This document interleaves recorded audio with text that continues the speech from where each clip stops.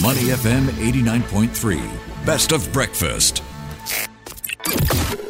Mind your business. Only on Money FM 89.3. Welcome to Breakfast with me, Lin Li Fu. Game-based learning is a growing movement among educators to integrate educational games into the classroom and even the workplace, and the results are often transformative. Well, digital games have grown in popularity in the past decade. One Singapore-based education tech company has gone back to building analog board games for an immersive experience in a dynamic real-world environment. Very interesting. By leveraging gamification techniques, learners engage in a hands-on and interactive experience to even grasp complex computer-related subjects such as coding and cybersecurity. Say goodbye to yawning through presentations, slides on cybersecurity, and on Mind Your Business this morning we have invited Aditya Batura, Chief Executive Officer of Kodomo, the creator who's on a mission to become the world leader in computer science unplugged by democratizing computer programming through gamification, as well as Peter Mimbre, Chief Engineer at ExpressVPN, one of the world's largest VPN providers. They bought Kodomo's games for their non-tech staff. Let's welcome the two gentlemen now. Aditya, welcome to the show. Hi, good morning. Thank you for having me. And Peter, very good morning to you. Peter's joining us from Hong Kong. Hi, and thanks for having me. All right, let's start with Aditya. You are the CEO of Kodomo, but your portfolio doesn't end there. On your company's website, it states that you are also an Apple Professional Learning Educator, an Amazon Web Services Certified Cloud Practitioner, and Adjunct Fellow at SUTD Academy. How do you manage to do all of that? Well, Lynn, I think you do a lot more than all of us. But I run an education technology company, and everything we do is driven by the mission to provide equitable access to 21st century learning. And I'm also a Singapore University of Technology and Design, SUTD pioneer. So I was the first batch of graduates from that university. So over the years, I and my company both got involved in running many programs which span social entrepreneurship, corporate programs in design thinking and innovation. So once I picked up that appointment with the university, I actually got nominated by the university for picking up all these other appointments, one of which was the Apple Professional Learning Educator program, and I ended up running the first undergraduate accelerator program in SUTD for Apple. So, but most of it was just down to serendipity, really. All right, so you set out to teach computer science topics such as coding and cybersecurity without a screen with board games.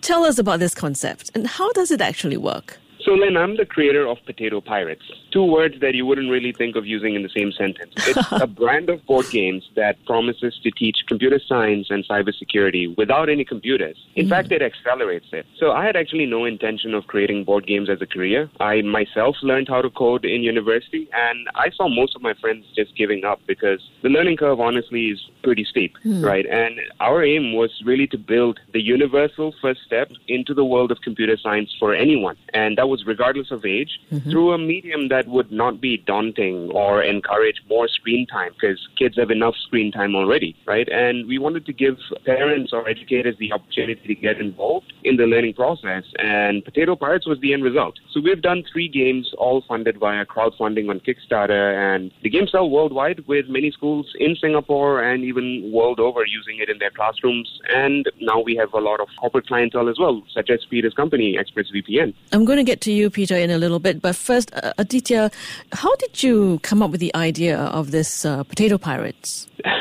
So it was really just for us to solve a problem of ourselves. So I was interacting a lot with kids, teaching coding and cybersecurity and robotics. And I just realized that, there's a lack of support system, right? And we wanted to make a means that was just super accessible, regardless of how old people were. And regardless of how well-versed you are already with computer science, you can have fun with the game. Now, the hallmark of a good game-based learning experience is one that doesn't actually come across as educational. And that's really what we wanted to do, right? So we wanted to make an experience that you wouldn't really think is teaching you much, right? So if I tell you, let's play Potato Pirates, you'll be like, what's this weird, mashup of carbohydrates and piracy, right?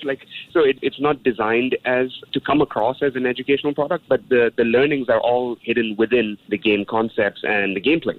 All right, Peter, let's get you in on the conversation. Peter, as one of the world's largest VPN providers, what are the key challenges you encounter in addressing the ever-increasing sophistication of cybersecurity breaches? Well, I think one of the biggest problems we're seeing is that for many corporations, privacy and security have always been an afterthought. They're really important topics, and they're vital, particularly to a business success, but it's very hard to pin down. It's not the sort of thing that you can easily talk about or easily explain. So historically, that hasn't happened to vast numbers of companies. It's been kind of like sitting by the wayside, and of course, that's meant that these days, like data breaches and security incidents, they've continued to skyrocket. Especially VPN, we are a leading digital privacy and security company, and from our vantage point, we can see how cyber threats are evolving, getting more complex.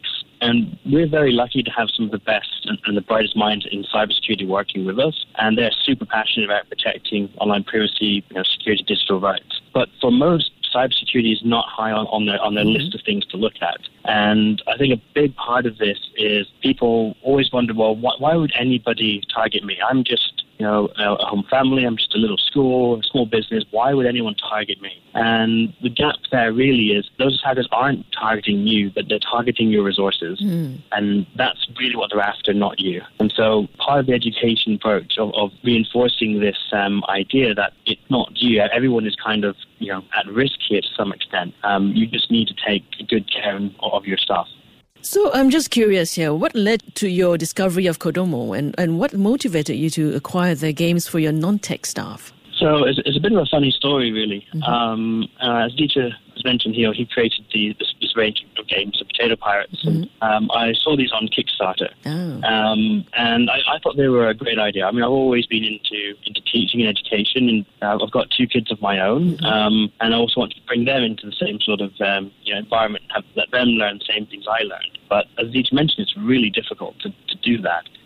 But I saw the Kickstarter page, and I loved the idea, so I backed first 2 projects at their highest tier. And this was before we even knew each other. I just thought it was a really cool idea. When they launched their last game, they had like a special extra tier, and I decided to back it immediately. I knew where this was going, and I wanted to be part of this. He thought it was a friend or a family, but when he checked out who bought this, he recognized my name from some of the previous Kickstarters, and then found out that actually, I've been supporting in the background the Potato Pirates for a very long time. So when he reached out, he hadn't actually realized that I'd already been fully involved. So has it been effective so far for your non-tech staff? And do you think you've basically accomplished what you set out to achieve? So from testing them myself, I mean, I thought the products were really good, and I really wanted to get them into the office as tools for training our non-techie staff, although a lot of the techie staff have loved playing the games as well. I mean, so far we've only used them in relatively small groups as a trial, but it has been super effective. And you can tell it's effective because in order to do well at the games, you need to pick up the key skills to be able to progress. And we had people who've never done programming before in their lives able to pick up the concepts and do it whilst just laughing and having fun, right? And the beauty of it is they came away having a good game. They came away having a good time. The fact that they picked up these core ideas was kind of a happy side effect. So at the moment, we're looking to roll this out to the wider company and do a lot more structured and formal work this. We already really encourage constant skill development. We have we foster a strong sense of security across the entire business, and we're very intentional in how we like to do these things. So I expect this to be a big part of our push going forward. All right, you've really piqued my interest here. Aditya, perhaps give us an example of one of the games that you have. Sure. So since we're talking about cybersecurity, so one of our games is called Enter the Spudnet, so like the Internet of Potatoes, right? Sputnik, okay. Now, Spudnet, N-E-T. So, okay. But yes, it does sound like the satellite. So essentially what we're trying to do with the game is through a physical means, right, a visual means to deconstruct what the Internet is and, how does data propagate through a network, what all the malware and malicious terms that you hear about cybersecurity, what they actually mean, and also being able to have an immersive role-playing experience where you are the people who are really fending off or planning out cybercrimes.